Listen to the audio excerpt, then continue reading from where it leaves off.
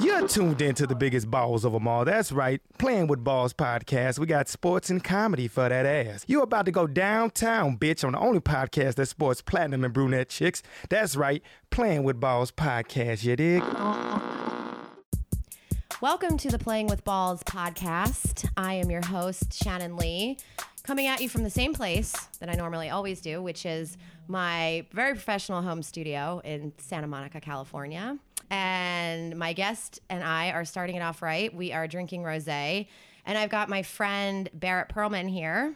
And Barrett has a lot of connections to sports, so I was really excited to do this one.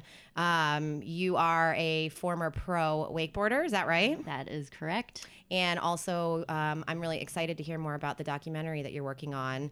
I was referred to Barrett. Well, I've already known you for a while, but when I learned through our friend Brooke, who was on the last 3 podcasts ago, I think, just some cool stuff, some insights to what you guys have been working on. So very cool. Yeah, so I was excited to have you, and you're our second documentary person. Oh, hey. Yeah, so represent. Yeah, so welcome to the Playing with Balls podcast. We'll have to cheers here. Thank you so much. Thanks for being here. Can we hear that? You can definitely hear that. Yeah. And you can hear us drinking it too. Well, thank you so much for having me. Of course. Greatly appreciated. This is my first PR appearance, basically, sort of related to Life After X, which is the name of my documentary. Oh, that is so cool. Well, I'm honored that I am their first person, and we have all types of different fans. It's not just based on, sports with balls. It's which, thank God, because I know nothing about sports that involve balls. Well, you know what? I'm not going to ask you anything about that, so don't worry. Fantastic. Before we started, I was like, Shannon, is it football season? Like, you did ask that. She's like, no. We will not be talking about football season. Don't worry. And Fantastic. I actually just released before this an episode of Philly Bro Talk, which I was telling you about, which I do with my brother who lives in Philly, and we talk about all the sports. So I kind of get that out of the way, especially for like Philly sports and that sort of an outlet. Gotcha. So it's more tailored towards you and what your background is and what I want to learn about you, because I learned so many cool things on every podcast. Fantastic. What do you want to learn about me? Well, I first want to remember, I usually will talk about the first time we met. Oh boy. And I think... Does that mean we both have to remember it? And we do have to remember it. And I actually started thinking about it right before you got here, because I was like, when did we first meet? I think we met at a bar through our friend Brooke. Yeah. Because you guys were previously working at Snapchat? We were working at a channel called Brother. Oh, that's right. That's right. So our parent company was Vertical Networks, but yes, it airs on the Snapchat platform. Right. And so that's how you two met, because you were working together. Yes. And I think we went out to dinner and we went to a bar, and then I think you came to my show. Was that the same night? You came to one of my comedy shows? I don't remember doing dinner with you. I kind of remember being at your show, or like we briefly sort of met maybe before your show. Yeah. And then I really remember getting to know you like out back on the patio. Yes. After that. And I was like, oh my God, you love crystals. I love crystals. Yes. Like, oh my God, you're into hippie shit. I'm into hippie shit. Like rock shows, but not like the rock and roll kind, like actual rock shows. Oh yeah, I remember. That's when we really talked. I think we might have gone to Rick's. Maybe that wasn't you. I thought that was briefly. Oh, you had a date. That's what it was. So I only saw. Right. I met you. You were like, "Hi, I'm Barrett. Bye. Ugh. I have to go out on a date now." And then I was like, "Cool, nice to meet you." And then you popped back up after the date at my comedy show, which was really cool. You have a good memory. I mean, I just was spitballing. I was hoping that was what happened. I think I smoked too much weed for my brain to be so good. Well, but it's how, like, we became friends first. And so it's always nice to have somebody on that's connected to sports in some way in the industry, and then also that I'm friends with, because it makes it more fun. It's so much fun for me. Yeah. And then I'll see you this weekend too, or for the holiday. We're going to the 4th of July. In fact, we are doing a sporting event tomorrow called the Beer Olympics. Oh yeah, that's right. I'm like, are we? You know what? We are. I actually have no idea how Beer Olympics works. Do you? No, I saw the list of like stuff, and I only recognized the one thing that kind of was like a spin-off of beer pong. Mm-hmm. Otherwise, I was like, I've never heard of this. This sounded like maybe there was some flip cup action that was going to go on, but I don't really know. I know you just have to be other countries, or you have to represent other countries, and then there's judges. And I heard everyone's going to want to be on Team Judge because the alternative is Russia because they've already picked Team America. yeah, see, I didn't even know, like, how does this work? Do I just, like, show up tomorrow and am I even on a team? Do I have to, like, ask somebody? I don't know how it works. I mean, I think we should just make our own country tomorrow. Yeah, we could do that. What would we call it? Like, what's a name that we could call it? Like, it's Chernobylis. Chernobylis? Well, that's a little close to Chernobyl. Is that bad? Chernobylis, like Jesse Katsopoulos. Sure. All right. Who's From that? Full House. Oh. I don't know why I just thought of that. It just rhymes with it. But I mean, honestly, I think if we start playing Beer Olympics at 1:00 in the afternoon on the 4th of July, we're going to be like hammered. Yes. So maybe I'll like spectate for a while. I'll just be like an audience member for once instead of actually participating. Right. You know? Yeah. It'll be interesting to see how that goes. And I'm a Philly girl, and you had mentioned you're bringing a skateboarder from Philly. Yes, I will have a professional skateboarder with me who is from Philly. That's awesome. His name's Stephen Carty. I think that's how you say his last name. Yeah. So he has just recently moved to town, looking cool. for friends. And so he's going to join us. That's awesome. So you'll have your double extreme sports there. Yeah. So is he a part of the documentary that you're filming? You know, That he's you not. filmed, He's rather? not yet. The thing is, he's very much like a current action sports athlete. So he is right now a professional skateboarder. Most of the people that I'm targeting in my documentary are retired athletes. Okay. So what retired means by definition of my documentary is that they've stopped competing. Mm-hmm. A lot of them are still relatively involved in their sport somehow or some way. Some own a company. For instance, Travis Pastrana is just Travis Pastrana. I was so excited when I found out that that Brooke told me she met him when you guys were on location. Yeah. That is so fun. Sorry, I didn't mean to interrupt it's you. okay. I was just excited about that one No, in particular. It's great. He is probably one of the most amazing human beings you could ever meet. Really? It's like you cannot find one single negative thing to say about that guy. Like, he is the friendliest dude. He'll give you the best interviews and the best sound bites you could ever hope for. He rips at motocross. Parents love him. The guys want to be him. Mm-hmm. And then, like, in between the interview, he's like double fisting beer, and he's getting ready to go to a concert. He's at the bar till late with everybody. In fact, at the Nitro World Games parties last weekend, he went around ripping people's shirts open. Oh my God. He ripped my buddy Jason's, and as he was ripping it, was like, "This feels expensive." And he was like, yeah, it is. Okay, well, he wasn't ripping like women's shirts off, right? No, okay. no. Only guys that he knew. But like, they still love him. Right. And like the next day, like, you still just want to be him or be around him. He sounds like a very charismatic guy. Like, he's really got a lot of passion around the sport, and he's kind of for a sports world that I don't know if you would say it's outside of the mainstream. I mean, at least when you say sports, you think of sports with balls, right? Yeah. But he's pretty mainstream for the sport, I mean, he's a well-known guy, and so it's nice to hear that he's an awesome guy too, because Yeah. he's when you say like parents love him, I mean, those people are in the spotlight, and there's a lot of athletes or former athletes that don't necessarily represent, maybe a role model to some degree, but he does. So that's awesome. He really does. And to think that he does like Nitro World Games, and I'm 31 years old. I like to drink. But I got to Nitro World Games last weekend, and I was like, what do you mean there's no alcohol? And it's like, obviously that was something that Travis chose, because something he discusses when I interviewed him was how he wants Nitro to be like a family environment, something that's fun for the whole family. And I can completely see where when you start to mix alcohol into that, it becomes a place that parents don't necessarily want their 8-year-olds, Right. their 10-year-olds. And that's good that he's conscious of that. I mean, it's not so good for you and other people like you We all and lived, me. We all lived through it. I mean, we're drinking on my podcast, so I hope I'm still a good role model either way. But so tell me more about the documentary.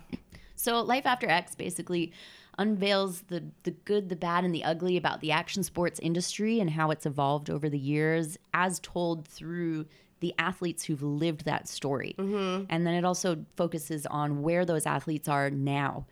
And action sports isn't what it was 20 years ago. Right. To think that, sort of the heydays of action sports were maybe the late 90s into the early 2000s. Guys were easily making $1 million. I mean, it was just like standard. Like if you think Tony Hawk, that's the era that Rob Dyrdek came out of. Bam Margera, Travis Pastrana came out of that era. So that's just not a thing anymore. How has the industry changed from that time? Well, I think a lot of us have been pinpointing back to, and I know from my personal story, in 2008 with the housing crash, the stock market crash, around that time period, 2008 was when I lost all of my sponsorships. And not necessarily all of them, but at a time when they were supposed to go up to really make a full-time, decent living. Instead, they got cut completely down to just paying for travel with no money on top of it. Oh. And it was sort of like, wait a sec. That was my big eye-opener of, wait a second. I've been planning for the last 4 years for this to be the thing. This is what I'm going to do with my life. Yeah. I'm going to be a professional wakeboarder for as long as it lasts, maybe 6, 7, 8 years, and then we'll deal with what do you do after that. Right. But it was a pretty rude eye-opener for me, and it sounds like a lot of other people as well. That's sort of when the sponsorship dollars kind of all got sucked back and out of the sport. And once they sort of figured out their budgets, they realized they kind of didn't have to throw the same amount of money at these guys, that they could keep a lot more of it in-house, that paying guys residuals to have their names on their shoes or on their boards, it was costing the company, and you can't see me right now, but I'm using quotation fingers, like I can see it's you. costing the company money, but like, you're paying your athletes like you should be. Right. They just have since learned that for some reason, they don't need to do that anymore and turn these athletes into the superstars that they did. That's interesting, because that's kind of the opposite of what happens in an emerging or growing marketplace, kind of. You know what I mean? And with sort of more extreme sports and non-traditional sports, they've become really popular, at least in American households, over the last 20 years, increasingly. So it's interesting to hear that the sponsorship, the paying of athletes, that's actually directly inversely proportionate. Is that right? Did I say that correctly? Inversely. It's like an oxymoron, but I get what you're trying to say. Like, it seems like for something that's growing so progressing, much. Yeah. How can that part of it regress, I guess? Absolutely. I think what a lot of people don't realize is like our generation grew up with like the skateboarders being the rebels, and like we grew up sort of at the age when we started to really like and understand sports and make our own decisions for ourselves outside of our parents making them for us. Right. We grew up being like, skateboarding, snowboarding, BMX looks cool, like motocross. Oh my God, that's how can they do that on those motorcycles? It's so dangerous. But I think what our generation also doesn't realize is that when was the last time you watched X Games on TV? That's true. I actually did, but I think like recently, or I watched the motocross actually. That's part of the and that's how I was actually terrified, because that is so scary. And just in terms of like how many people get hurt from it, like how much you dedicate to the sport. So it's a shame, just like any other athlete, the time you put into it and how brutal it is. Absolutely. You make one wrong turn and it's not like taking a hit in football. I mean, you could be dead, Totally. A friend of mine, Bubba Stewart, is a big supercross racer. And so I was on his reality show and he taught me how to ride motocross and stuff. And but during that time, he was just coming out of taking like a year off. And that's a guy who's one of the few guys in the sports that regularly makes $1 million, if not 2-3 million a year, right, from supercross. Right. So it is interesting also that the different industries have been impacted differently. So for some reason, motorsports haven't taken as much of a hit. And my speculation is because they go around in a circle, right? Mm-hmm. It's something people understand. It's like NASCAR. Uh-huh. It's like the Daytona 5. Like, people understand going in a circle when there's a clear winner. Right. What gets complicated is when things are subjectively judged. Mm-hmm. So if my backflip is better than your backflip, to the person sitting off to our right who is just watching for the first time, all they know is they saw a backflip. Right. Right? So to them, how did they tell who did the better backflip aside from a judge who goes, oh, you slipped a pedal? right? That's an easy tell for them. But to the general audience, it might just be like, I like your outfit better. Why didn't you win? You know? Right. So does that relate back to then having maybe a lesser fan base in the more subjectively judged sports? Because at the end of the day, it's what people, it's being run by people. It's the popularity of the sport. So in my mind, if it were black and white, it sounds like it might have been caused from like motocross might have sustained that difficult time period like in our country because it was maybe more widely accepted by people. Is that I don't know, I'm just kind of spitballing, but yeah, you're saying some things I guess I haven't necessarily thought about, but yeah, that's a possibility. I definitely think they all took a hit. Right. But I think the ones that have still sustained their level of essentially stardom for their athletes have been much fewer. Like surfing seems to have survived, but you don't really know about surfing unless you're into surfing. Right. And if you're into surfing, like it's like a very sustainable industry for those guys. Right. And I also think too, it's a cheaper industry. You essentially just need a board and then you never have to pay to go ride somewhere. You just have to travel to that location. Right. And those guys are so much more willing to sleep in a tent to be able to surf the best wave in that country right outside of their tent, Right. As opposed to a skateboarder who is probably also willing to sleep in a tent. I love those guys. But, they might have to go pay to ride at a warehouse or skateboarding's sustained fairly well also. Right. Well, so what was your personal experience with it? You were starting to talk about, that this is what you thought you were going to do. You're going to be a professional wakeboarder, right? Mm-hmm. And then in 2008, you lost sponsorship dollars or sponsors in general out of the blue, like completely unexpected. It sounds like you were a bit blindsided by it, right? Yeah. I mean, because I remember the market crashing in 2008, sort of at the end of the year. Mm-hmm. And at that time is sort of when all the contracts, so starting in September is when all the contracts get negotiated for the upcoming year. Right. So at that time, the market's crashing and everyone's going, hold before we negotiate. Like we got to see, which, no one will tell you anything. Their answer is just, we got to wait a little bit longer. We got to wait a little bit longer. And then November, December comes around and you're like, hey, I've kind of maybe missed other opportunities now. Yeah. While I'm waiting to hear what you're going to pay me for next year. Right. And then all of a sudden the number comes back so much lower than it was the year before. And you're just kind of blindsided. Yeah. And so that was a hit industry wide, right? So everybody that was in your field sort of. Absolutely. And I hate to say it, but like wakeboarding has probably been one of the hardest hit action sports, if not the hardest hit action sport. I could see that. So you were directly impacted by that. And so you chose, it's not like you chose to leave, you were sort of forced out, I guess, right? Or you just didn't see it as something to stick with. Like It didn't really have a future. Is that what it was? It sort of became like, okay, well, there's always coaching, right? Mm-hmm. And I'd always wanted to be like a team manager. But I sort of, even though I had my college degree, I sort of came into this, all right, well, my sponsorship dollars are gone. What am I going to do now? Hey, right. I'll be a team manager. Well, what they also don't tell you is that those positions at those companies open up like once a decade. Wow. Those guys don't leave those positions. They love it because they get paid to party. They get paid to look after the top performing athletes on their team. Mm-hmm.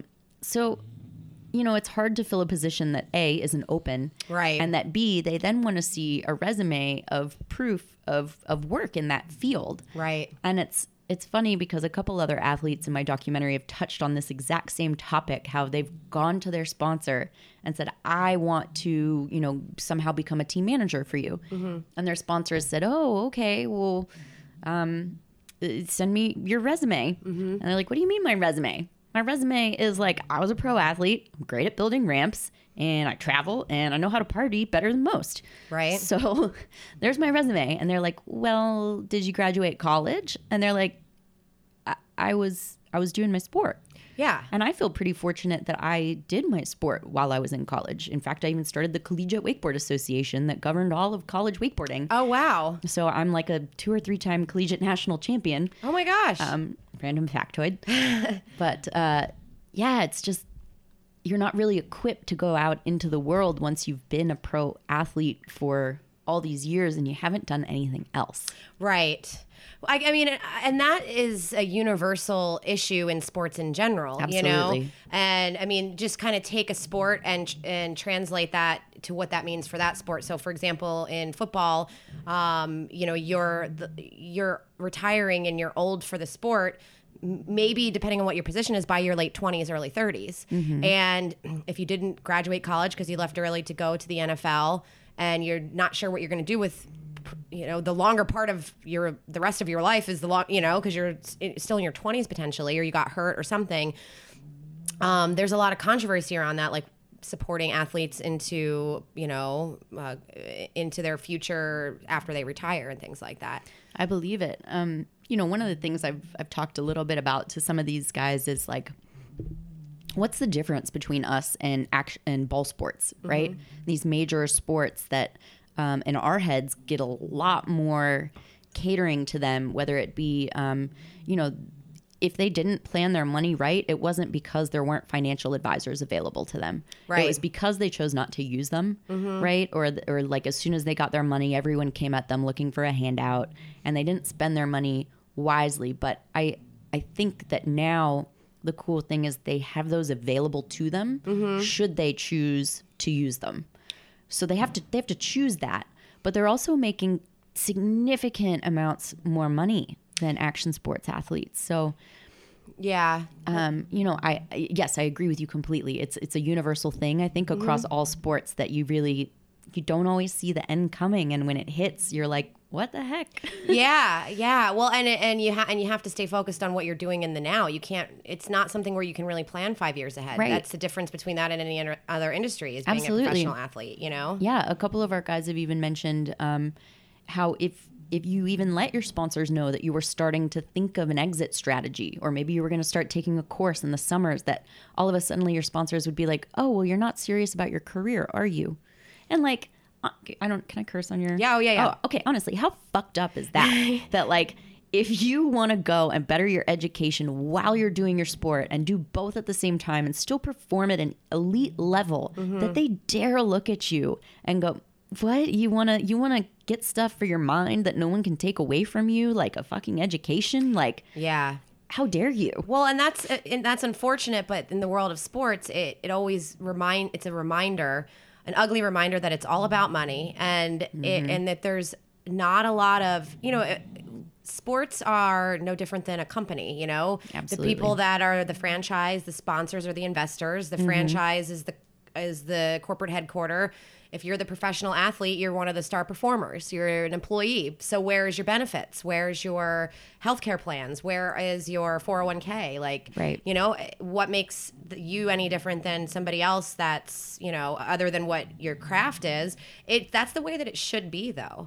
I agree completely. And I correct me if I'm wrong, because I'm really not overly familiar with team sports, but I think they offer some of that stuff, don't they? Like with their packages. So like, you know, they make X amount of millions over the next couple years, and they get invested in a 401k. Yeah. And they get health insurance. Every professional sport is different. Okay. In the NFL, I know there's a certain amount of years you have to play. Oh, gotcha. And then there's other things that go into it. So it's not just about like the tenure, but it's maybe actual playtime, things like that. And because we actually had an NFL wife, and she was a former athlete as well, on here, Nicole Seidman, and her husband played for the Carolina Panthers. And she talked actually a lot about it. It was a while ago now, but I wasn't educated on it, so I don't pretend to be the expert, but I did learn maybe how that's different across different sports. But she was saying that luckily, I mean, unfortunately, in her case, her husband got hurt, and he had to stop playing at some point.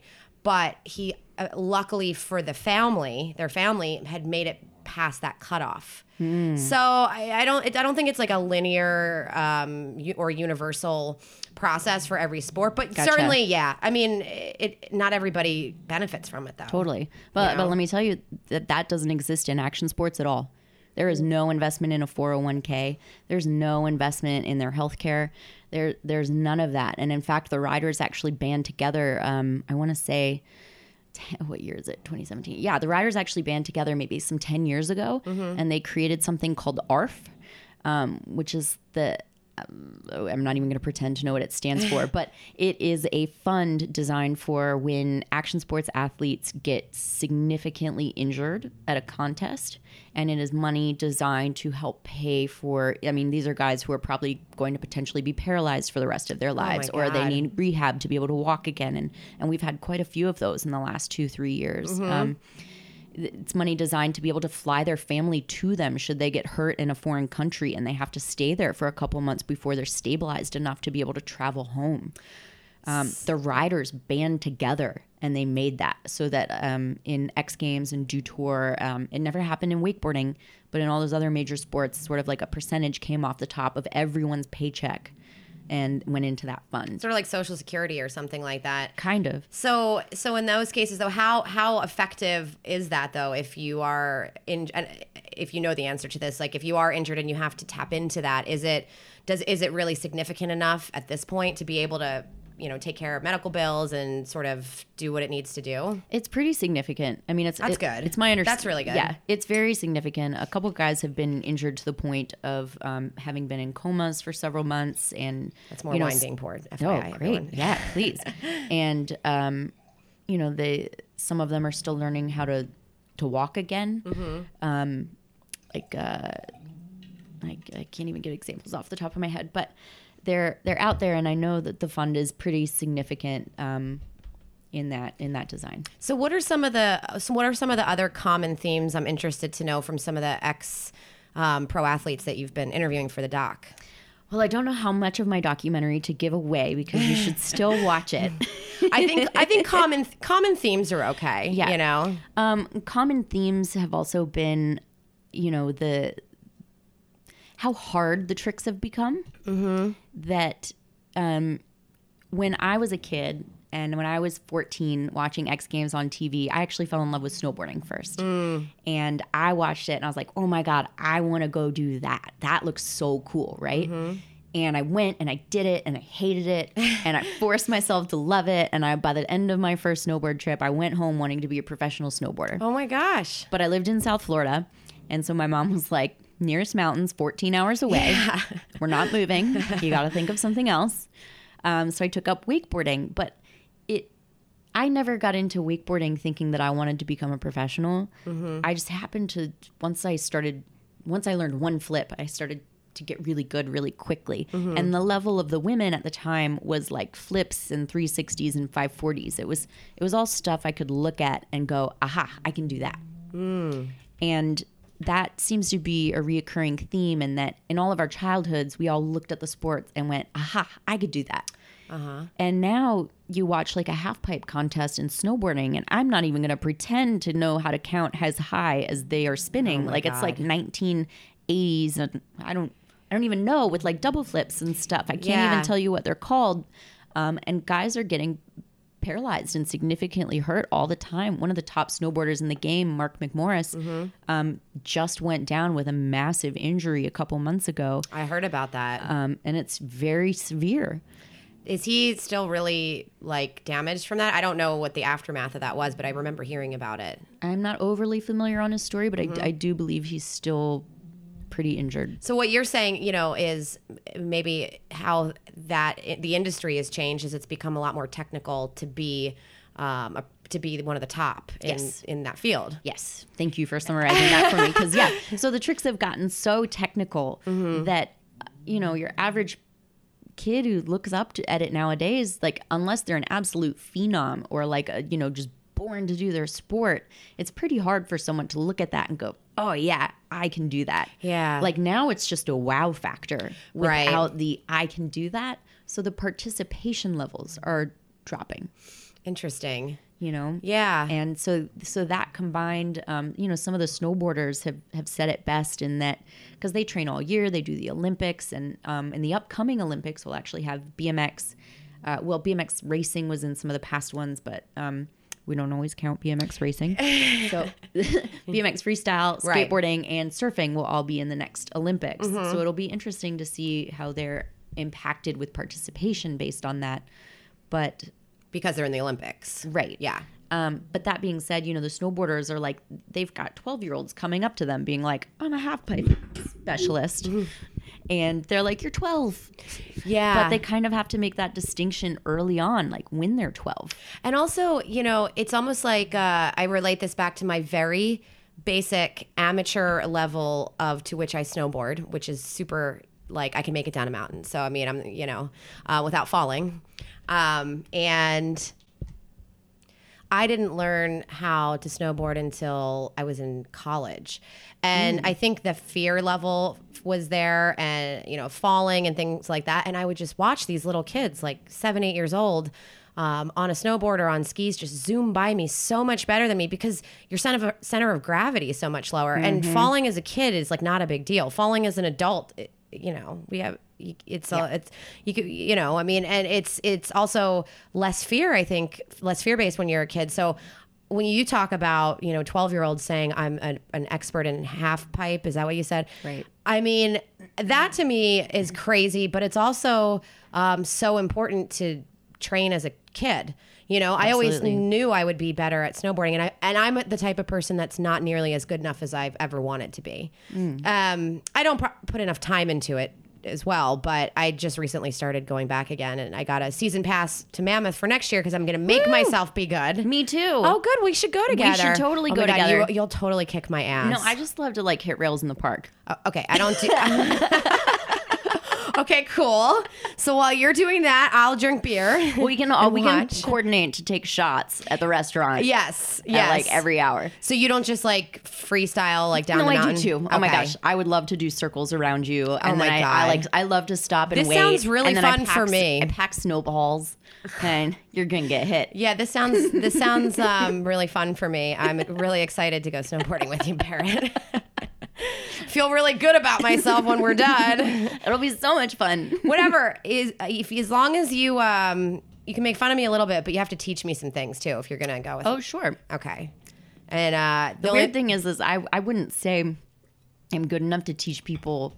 I mean, I can teach you how to go down a mountain without falling. So you can talk shit to me, but you can't teach me, is what you're saying. Well, I mean, if you want to learn like a 360, I don't quite know how to do that either. No, I would just rather learn like how to hit like a very small jump. Oh, okay. That's like not a rail. I actually just hit my first jumps this season. Really? Isn't that crazy? That is crazy. I've been hitting rails for several seasons. Jesus. I mean, that's just like, how, I mean, jumps must be boring compared to rails. It's just... The whole thing, because I grew up after I learned how to snowboard, I became a professional wakeboarder. And the whole thing of wakeboarding is you always have a rope and handle in your hand. Mm-hmm. There's always this way to counterbalance yourself because there's a constant pull coming from your hand. Right. So if you're like getting too far forwards, you can let your arm out and stabilize yourself. But you can't do that with snowboarding. So I actually notice sometimes I'll hit a rail and I just have to pretend that I have a rope and handle in my hand to hit it, not like an asshole. Wow. And I have to pretend that I'm being pulled into it at a constant speed. Otherwise, I will speed check so much and I will stop before I hit the rail. And you can't do that. No, you can't because you need that speed to go over the rail. So I actually just pretend that I can't stop, that I have a rope and handle in my hand for stability. And then I just am able to then hit rails like a boss. Wow. That's like sort of like your control mechanism. Totally. Yeah. And it makes a lot of, God bless you. You have cute sneezes. It seems to be, I think that's good that you have that, and it's what makes you good at it. It's interesting because I think the biggest issue with letting go and really going for it that I've always had is the lack of control and then the lack of knowledge in my brain, the lack of muscle memory from never having done it before until I started. So the fear of the unknown is what's kept me from being better. I'm an athletic person and I know I could be better, but I think because also in extreme sports, you tend to, the level to which you can get hurt is much higher. Totally. At least in my mind. And I grew up playing softball and I still play in like adult leagues. And I mean, there's still some margin for error there, but it's not the same fear. Right. And I think the cool thing about snowboarding too is that like there's better days to learn than there are other days. Mm-hmm. And if you're riding somewhere that's always icy and they're always grooming, like it's kind of tough to like want to learn anything there or want to try anything hard. Right. But if you get a powder day, oh my God, Yeah.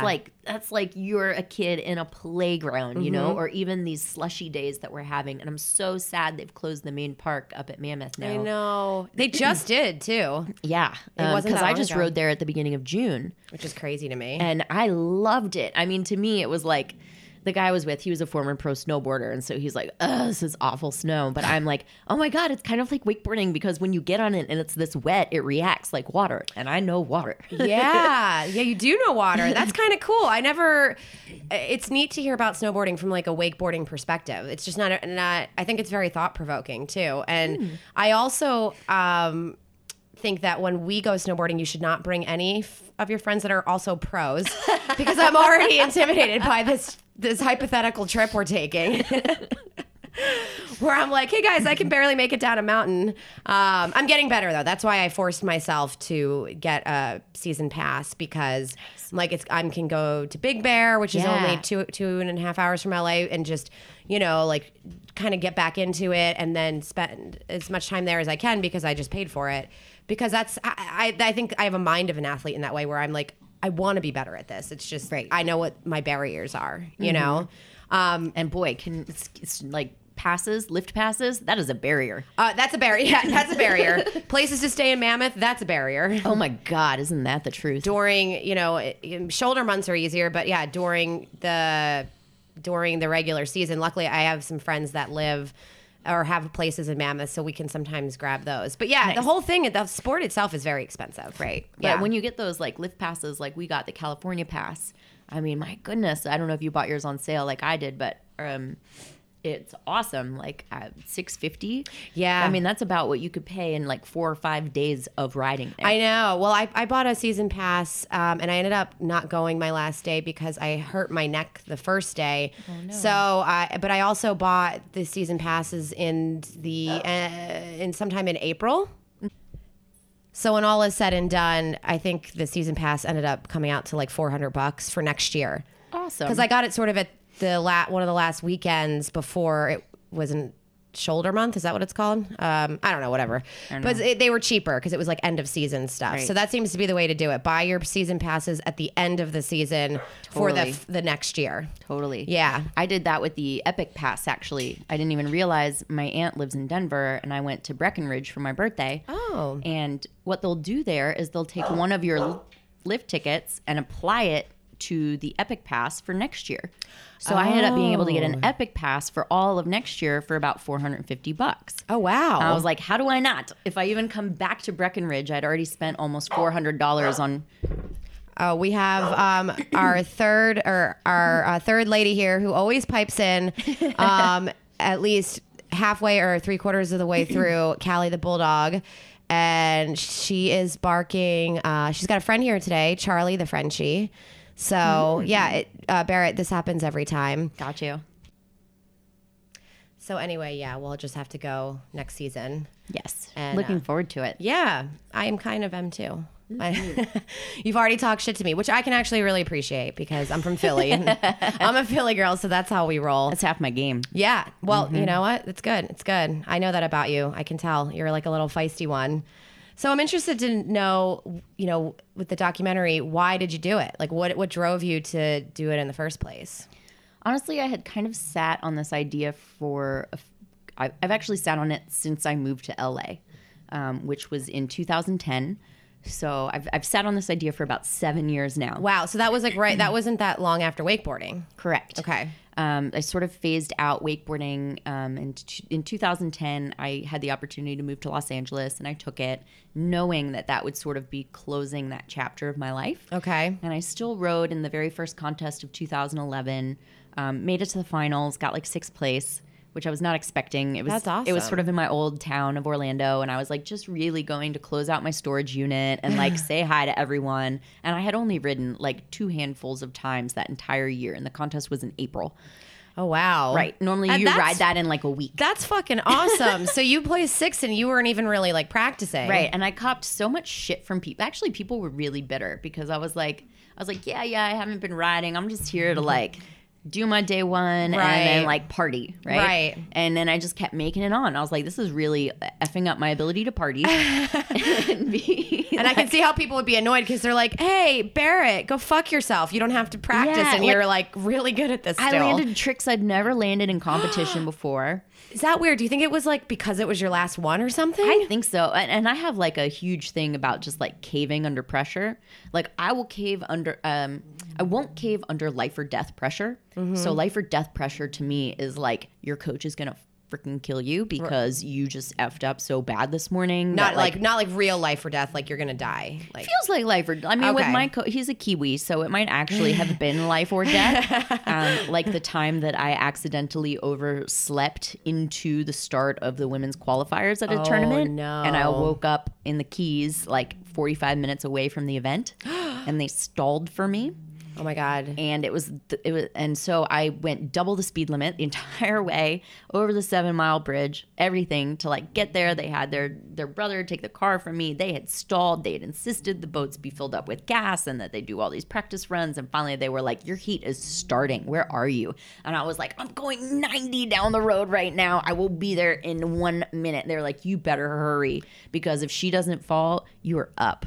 And I was like, Oh my god. and like she fell a bunch of times. So I actually had time to go down to the dock, put my stuff on. The very first trick of my run, I fell. And you only get 2 falls on this one. Oh shit. So I was like, OMG. And when you fall, you lose space in your run in wakeboarding because now Right. the boat has to get back up to speed before you can do another trick. Yep. And you just get it down and back in wakeboarding. You just go through the course and come back. You Yeah. don't get to like... I've tried it before. I that's why I didn't really. I have nothing to brag about. That's why I'm just now mentioning it. But it's really hard. And Yeah. And you're right. You have to get it just right with the speed of the boat. And Totally. so how did it? So okay. So that was my life or death pressure. Yes. And so then I got up and I actually stomped the fucking piss out of the rest of my run. Wow, that's good. And I actually beat the winningest female in all of wakeboarding who was in my heat, Dallas Friday. It was like, that's her name. Mm-hmm. Dallas Friday. I know. That's a sounds like a stripper name. I know. I mean, I don't know why I'm whispering. we all know, but you know, Okay. action sports athletes all seem to have like the coolest names. Barrett Perlman's a cool name. Thank you. I mean, it doesn't sound like a stripper, Thank you. to be honest. Thank you. I also, you had a good stripper story that you were telling me that you had. So maybe, I don't know. Oh, Did yes. you? Oh, yes, not where I was the stripper. I am not a stripper. No. It was Dallas Friday. No, we're just kidding. Just kidding. Just kidding. So did you win? So real quick though, you can tell the stripper story too if you want. But did you win, or did you? So you said, I'm sorry, this is a bad question. I'll. Blah, blah. Did you win that? And do you crack under pressure normally? I normally crack under pressure of like being in the finals, and now all of a sudden, like, because women always get really shitty time slots. Like Oh, we have to really? ride like first thing in the morning when like no one's at the event. That's fucked up. So like the only people who are there to watch you are like your friends that you ride with, your coach, and like everyone else who also has to be there early. Right. So in that respect, it sucks, and you don't get to ride in front of everybody, like the whole crowd, the whole everything until you make the finals. And that's also when like everyone really throws down and they're a lot less likely to fall. Yeah. So I've caved under pressure a lot of times. Like I was more of like a style life rider kind of thing. Hitting rails was my thing. But I mean, I've had podium placements and stuff. And in that specific contest that I'm talking about, I won my heat that day, and that was the semifinals. And then the very next day, it was so rough out, I actually broke my arm, my first trick. No. Holy shit. And then I got back up and I rode with a broken arm, and I ended up getting 3rd place. Wow. Congrats. You're Thank you. awesome. So like life or death pressure. Yeah. Well, some people perform. I didn't ask it so eloquently earlier. I was trying to ask like 3 questions at once, but a lot of people have sort of one way or another that they perform. Some, like I, for example, I do very well under pressure. I hate that that's the case, but that is how it is. Yep. I actually come alive and in the best I am the best I ever am when I am under the gun, Yep. or there's a lot riding on it. It just, and other people are not that way. So I I wasn't sure if you were saying universally throughout your experience you were one way or the other. I was sort of trying to determine that, but it sounds like you overcame in those situations. Yeah, it's like if you push me to like a 99% of pressure, I will perform. And especially that always happened too. I would compete in a lot of contests against men. Like grassroots competitions. It wasn't always, at a certain point, it wasn't fair for me anymore to ride against women in like a tournament in Sacramento. That's just like one of their fun summer tournaments, Sacramento, yeah. Where their girls are doing one flip and a bunch of 180s. Like it's just the competitive level is a little bit different. And I'm doing 540s and flips with 180s. And so it like wasn't always fair. So I would ride against the men and I would always have to, like, to me, that was 99% pressure, right? Because everyone's looking at you, just ready to watch you fail. So that's interesting. So that's okay. You're allowed to go into a male category. I didn't realize that. And I'm actually third place in Columbia in professional men's. Wow, that's amazing. Go girl. That's fucking awesome. Thanks. And also, I think that it is like just indicative of the athletic person and the competitive athlete in general, which is like always a very similar conversation or a common theme on this podcast when I talk to people who are athletes, that you have to push yourself to be better. If you're performing it with a bunch of underclassmen, you're probably just not going to be as good because you're just not going to push yourself. And you have a mindset. And we didn't talk a lot about the mindset yet, but the mindset of an athlete. But one question I did want to ask you is, so what brought you to LA after wakeboarding? Oh, so because we haven't really talked about what you've been doing over the last 7 years. I guess we haven't. My goodness. Long story short, I used to act when I was a kid. Oh, wow. Always loved the entertainment industry. Before I got into wakeboarding, I wanted to become like an agent to make other people's dreams come true after cool. my entertainment dreams weren't going to come true. And when I started looking at colleges for that, then I got into wakeboarding and wanted to go to college where I could do that. So when I graduated college, I was already running sporting event tournaments for television. And sorry, we're taking a more wine break. Oh, we can tell everybody here. Yay. Take the rest. Just poured the rest in my glass. Well, you can tell I've been drinking it. We have now polished off a bottle by the time we are done with these glasses. This is the fastest I've drank wine on the podcast so far. So thank you for. Oh, you're so welcome. Thank you for being able to keep up with the wine Olympics at my dining room table. When she first invited me, she was like, "We don't get drunk or anything." I was like, "We don't." Well, we could. Why? There's no limits. I mean, we could. Yeah. But so your story. I had started then when the 2008 recession happened and I lost my sponsorships. I got into acting and modeling. Okay. And that's what started paying my bills. Okay.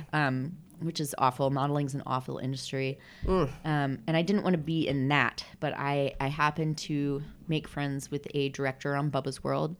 And I remember that show. Yeah. So I was on that and I was sort of assisting him and AEing with him. And he was like, "Why don't you move to Los Angeles?" And I was like, okay. I've always wanted to do that. I've been looking at my life going, am I really going to be stuck in Florida for the rest of my life? Like, oh God. That is, Florida's like a big place and it sounds like major cities and stuff, but like it is a big place. When you grow up there, it's like your nightmare to ever be stuck there. Well, I mean, I think that's like a lot of places that, like, I grew up in New Jersey and Philadelphia area and I loved it there. Don't get me wrong, but it's maybe another dimension or another thought process of like the world is big. Yes. And I want to go see the world. And so if I can't, I think there's a lot of people that leave where they're from. I think a lot of them are either they could be running from something. I know in my case, it's like the world is big and I need to live other places. Because I used to live in South Carolina. And so I used to go to Florida a bunch too. And I used to actually think, oh my God, it's so warm here. Well, exactly. And so by this point, I'd already lived in Australia, been to New Zealand, been to Russia, Venezuela, Colombia, Canada. Wow. I had been like around. Right. So obviously the idea of being stuck in Florida for the rest of my life was like haunting. Yes. So I had this opportunity to go straight into a job in Los Angeles, and I took it in the entertainment industry where I knew I always wanted to be. And I've always said, I know this will be the hardest thing I've ever done, but I'm willing to do it because I can't get stuck in Florida. You think even harder than like wakeboarding or? Honestly, that's a tough one, man. This is a very thought-provoking podcast, I will have you know. You know, considering my grandma today told me that she thought I should move back in at home with my mom in Florida. Maybe I have something, like it feels a little hard right now. Wow. But you know, I just, my family's never been for anything that I've wanted to do. So really? Yeah. So for me, that's always been a struggle. It's gotta be tough. Yeah. Because to really make, because you're talking about two really hard things here. You're talking about being a professional athlete, and you're talking about post being in Los Angeles and trying to make it. And that is the hardest thing outside of being a professional athlete. Oh, it's probably even harder. Yeah, I would agree, because I'm trying to do the same thing. Yeah. In fact, we're contributing to that right now. So to kind of bring it full circle, like what made me want to do this documentary is like, as I moved to Los Angeles, people had no idea what wakeboarding was. And I used to explain it to people in general, but out here, like applying for red carpets and stuff, or, you know, trying to get in on these movies and things, and they'd be like, I'm a professional wakeboarder, and then have people just go, well, what the F is that? And you're like, something I dedicated 11 years of my life to. Yeah. And so for me, it was a massive identity crisis. And as a lot of people touch on in the documentary now, I can imagine. What made me want to make this documentary was the fact that I was living it. I was living through a massive identity crisis of, how do you introduce yourself to someone anymore? Because I always said, hey, I'm Barrett, you know, and what do you do? I'm a professional wakeboarder. And like, you know, I used to even lie about it at parties sometimes and beg my friends not to tell people that I was a professional wakeboarder, because people would think it was so cool and that's all they wanted to talk about. And like, sometimes you just don't want to talk about the thing that you do 110% of your life. Right. And I totally get that. I really think that's a very relatable feeling, and for a lot of people, especially people that didn't move here when they were 19 years old and live in their car from Nebraska, wanting to be an actor. And I'm not trying to downplay that, you know, for people that have done that, but there are people like me and you, where we had lives before LA that was a different professional pursuit. For me, it was the corporate business world. It's different, but I had maybe a 2-year identity crisis when I first moved to LA. Oh, really? Because, well, in a similar way, because I didn't know how to describe myself. Even I even went through customs, and they told me to write my profession. This is it's like a scene from a movie. This is how you illustrate it. And they wrote sales and comedy, and the guy at customs was like, in England, was like, sales and comedy, what the hell is that? I was like, well, it's two different professions, but I'm not really sure which one I should write. Do I write the one where I make more money, or do I write the one that's my passion? And he's like, I don't know, I just never saw somebody write sales comedy. Comedy sales, like, what the fuck is that, you know? But that's like a great, you sell people laughs. Exactly, you know, it's true. But I think it's like, it's why I can, in my own way, understand what you're saying when it's like, you know, who am I now? Like, who do I want to be? What am I doing? Yeah. You know, for 10 years later, I still have the very first thing that describes me in my Instagram profile, former professional wakeboarder. Right? Because like I it's to this day, I still can't let go of that identity, because that is me. And I don't know if it's a shitty thing or not, but like in Los Angeles, anything that can make you stand out from the pack is a good thing, right? Totally. So if I can say I'm a former professional wakeboarder, and then they all know me as that wakeboarder girl, that's a positive thing. Whereas I don't know that necessarily it is in the rest of the country, but you know, this day and age, anything that makes you stand out from the pack, I think, is a positive thing. Totally. It's so hard to stand out from the pack now in an era where everyone's trying to stand out from the pack. It's become very technical, if you will. It's like the tricks. You know what I mean? Way to bring it full circle. You know, yeah, you like that, right? I love it. But you know, there in LA, if you walk into an audition room, for example, there's 42 other women that look like you. It really can do a lot for your psyche to make you feel like, oh, fuck. Like, I thought I was unique. Well, not in this room, I'm not. Everyone looks like me. You know, I don't know what they're bringing to the table in that audition, but I totally understand that. And I also think it is something in my opinion, that you shouldn't ever let go of, because it's a part of your life. It has shaped you, and you are doing what you're doing now because of what that had prepared you to do. Thank you. You know? And I think that being an athlete prepares you to do certain things, especially like with your story, that I think maybe if you skipped that whole part of your life and then came here to do this other thing, just if that's how things panned out, maybe you wouldn't do it, you know, or maybe you just wouldn't be as prepared. So Totally. I realize now what an obsessive work ethic it's given me. It's amazing. You know, I've so in losing my identity, blah, blah, blah, I didn't really have any other friends in action sports. Having gotten to know, you know, I used to date a professional BMXer, so I know everyone in BMX. I've gotten to know a lot of the skateboarders. Wait, you know everyone in BMX? Pretty much. We're going to have to talk BMX. Offline about this afterwards. Continue. Proceed. I've gotten to know a lot of people across multiple disciplines from being at X Games, from being at Dew Tour, and etc.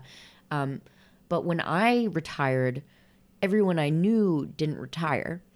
And so it's just now coming to the point where I know people who are retiring. And gosh, I mean, props to them for having much more successful careers. I don't know. Well, I mean, they weren't in wakeboarding for the most part, right? So Truth. Yes, truth. I mean, some of them were like sponsored by Target and like, yeah, that's pretty cool. That didn't happen in wakeboarding. No. So it's just fully come circle now that some of these guys are retiring or they're looking to retire, and having had some of them reach out to me for advice and guidance on what can I do, you know, what's the stunt world like? Because I also do stunts. It's been the one beautiful blessing that's come out That's of so cool. life after wakeboarding. I didn't know you do stunts. Oh yeah, I got my first stunt job because I could drive a wakeboard boat. That's fucking awesome. You're badass, Barrett. Who knew? I mean, I kind of knew, but I didn't like fully understand. This is also like us becoming better friends too on the podcast, because I'm just like learning stuff. Totes. Why, might as well do it here, you know? Yeah. That's so badass. Seriously. Yeah. And so having that happen now, I'm actually at this really cool pinnacle where I'm very lucky to have found something else that I can be as obsessed with as I was about wakeboarding. Yeah. I am obsessed with making content, making television, making film, I will make anything that you let me make. I am obsessed. And I said, ugh, like, but what I meant to do, but that's more like of my Jewish side coming out, being like, that's just a weird sound that we make. Ain't that the truth? Yes, it wasn't like, ugh, that's terrible. It's like, ugh, I'm the same exact way. Yeah. I will make shit all day long, you know? And I'm a performer, but I totally understand that as well. Like that need where it's like, sometimes, I mean, it can be a little annoying if like shit's not going well or technically, but hence my grandma telling me to move. or grandma being like, all right, it's time to stop living your dreams. Come home now. Yeah. But like, you should change industries. I'm like, you don't even know, Grandma. But you know what? What Grandma doesn't understand about this story is that you were one thing that you thought you were just going to be. And then because of barriers that happened, you had to choose a different path, or you chose to go down a different road, and you had an identity crisis, and then you found what you're passionate about, and now you're doing it. Yeah. So Grandma, I mean, come on, like, you know, Barrett's happy. Like, leave her the fuck alone.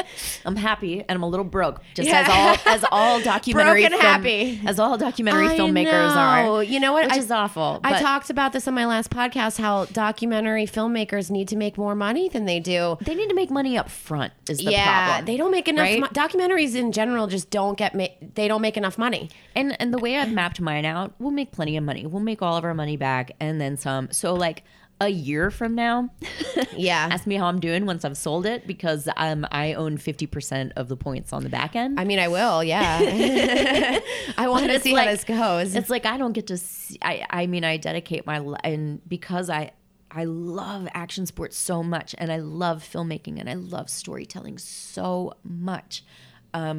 I've made myself sick twice in the past 3 weeks. Like, had to be down for the count for at least 3 or 4 days, not able to do anything because I had strep and I couldn't afford to go to the doctor. Oh, shit. So I used holistic healing to cure myself of strep, which apparently no doctors can believe.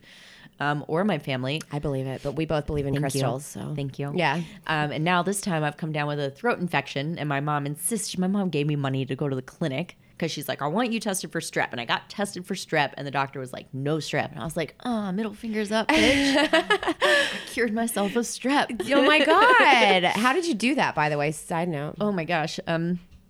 So many things. Reiki, gargling with turmeric and salt water. I love Reiki. I do 10 mushroom formula, mushroom elixirs, mitochondria support. Not like psychedelic mushrooms. No, not Okay. like no.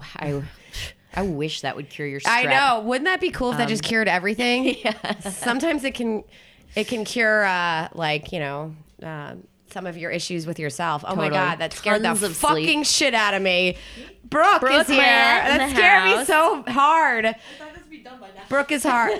Brooke just scared me. Well, we're sort of wrapping up, and what I was gonna say. So Barrett, Doesn't matter how I cured myself of strep well, and whatnot, but you can write a blog later, and I'll make people go to it. But I'm what I was obsessed with action sports, obsessed with filmmaking, and that's why this is happening now. And one of the things I was going to say was, and the listeners know, I have everybody tell a baller story at the end. I don't want to hijack your baller story because I kind of think you just told it.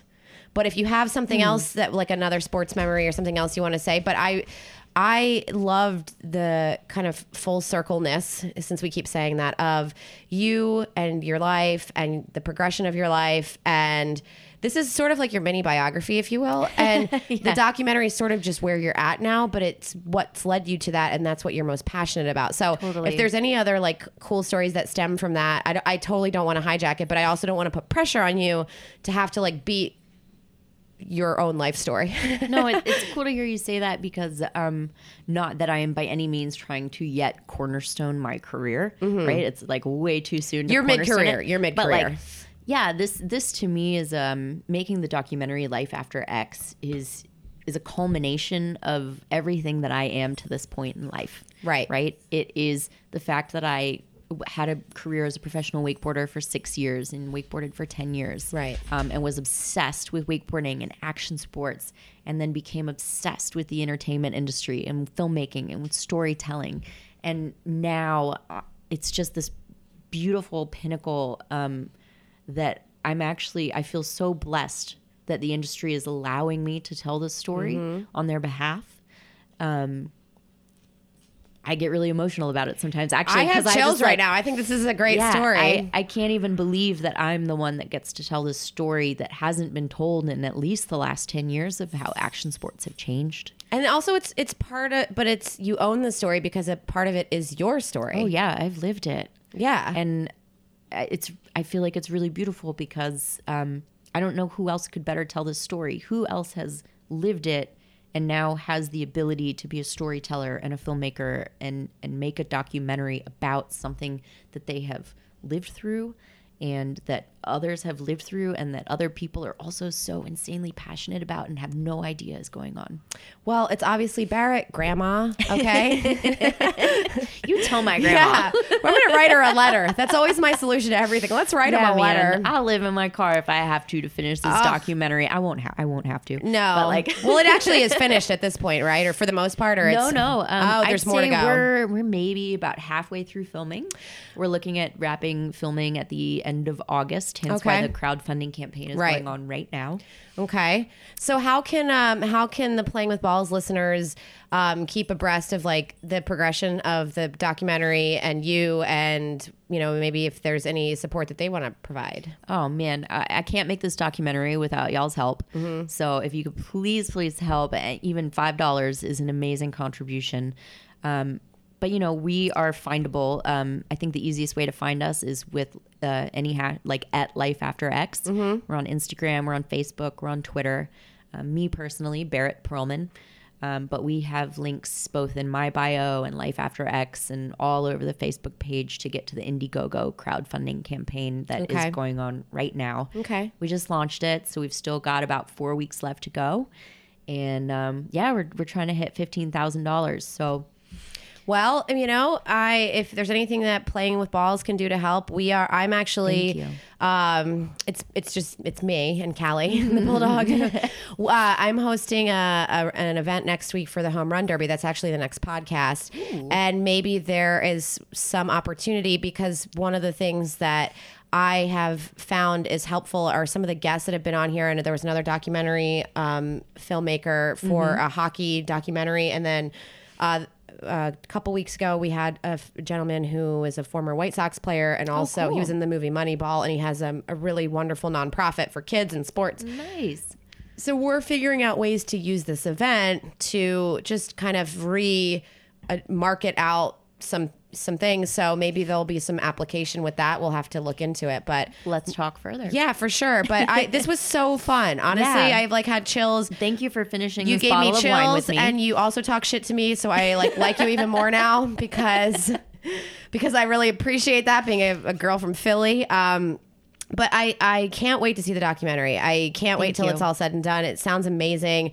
I love extreme sports. I always have. And that's why when Brooke, told me about Travis Pastrana, I was like, oh my God, because my ex-husband and I used to watch the X Games religiously. He introduced me to him. Oh. We used to play the Tony Hawk video game. I got really into it. That was going to be my baller moment, not to hijack your story. No, tell it. Was meeting Tony Hawk. Okay, tell that story before we go, and then we'll reinforce your social medias. Of all things, we were in Russia. My ex-boyfriend is a Venezuelan BMXer by the name of Daniel Dares. Okay. Whom I still adore to this day. We're still good friends.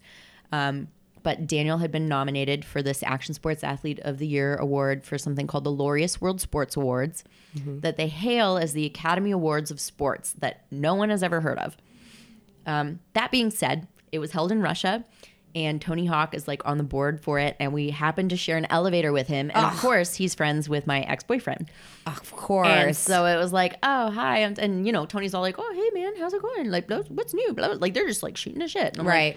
Hi, I'm Barrett. And, we briefly met, and then his wife and I shot the shit. Hi, Tony. That was to me my favorite moment. That's fucking cool. Meeting Tony Hawk in an elevator in Russia. Was he nice? Oh man, he's. I don't want to be he's almost as cool as Travis Pastrana, because he was cool before Travis Pastrana was cool. Right. He's just greatness as all greatness. He exudes greatness as you want him, as anybody that's a Tony Hawk fan would want to hear. Yes. That's awesome. He's amazing. That's so cool. Okay, so I'm sorry. Back to you meeting Travis Pastrana. Oh, I've never met him. Oh, I thought your ex introduced you to no. I was on television. Oh, I'm sorry. Okay. So all of my stories are really shitty compared to your stories. So I can see how you would get that confused. No, I was just saying that as if introduced me to him as an athlete. Not in a person. I have never met him. Got it. But it just talks about our levels of where we're both at. We can go back to the snowboarding analogy, which I don't want to. But just in terms of my love for extreme sports. So that's why I was excited to have you on, because I think it just provides a great perspective, and you're our first extreme sports and only pro wakeboarder that we've had. Holler. Yeah. The only one you'll find in Los Angeles. Well, I was just going to say, I think you might be the only one in Los Angeles. We're a rare breed. So I got her, everybody. She's here. Remember how I said no one knows what wakeboarding is? So if you have questions, send them to, what's your plug your social media again? At Barrett Perlman across everything. And Life After X. Life After X. And when I post this, and I post it on the social medias, I will reinforce all that stuff too. And then Barrett is also a personal friend of mine. So if you wanted to ask her any questions, you can always email us at playingwballs@gmail.com, because that's where we take our baller mail. And then the dubs. I want to also thank everybody for listening. Honestly, Barrett, I'm just telling you this because you're here. So I'm not just talking to the air, but in the last month, our following has increased like dramatically. I'm gonna say dramatically because my brother just made I love that it up. because I was like, you just made that up. Dramatically and drastically on my Philly Bro Talk episode, that's the one that dropped right before yours, he said dramatic and dramatically, so I have to use that. But also our following has increased, but our downloads are like off the charts. So amazing. The biggest thing we need from all of that, since people are listening, is please rate and review the podcast, because that's how we continue to gain popularity. That's how Barrett continues to gain crowdfunding. That's how we all eat, everyone. So just don't forget to rate us 5 stars and write cool shit about us. Otherwise, you can follow us on Instagram, Facebook, and Twitter at Playing with Balls. And me personally, I'm at Shannon Lee Comedy. Barrett's at Barrett Perlman. And we're going to have to keep you abreast of updates on Life After X. So I'm excited for that. Thank you so much. Well, thank you for being here. This was so fun. It was fun. Let's go walk to the Eddie's, the liquor store, and go get another bottle. All right, we got to go because we need another bottle of wine because we're done now. So on that note, bye.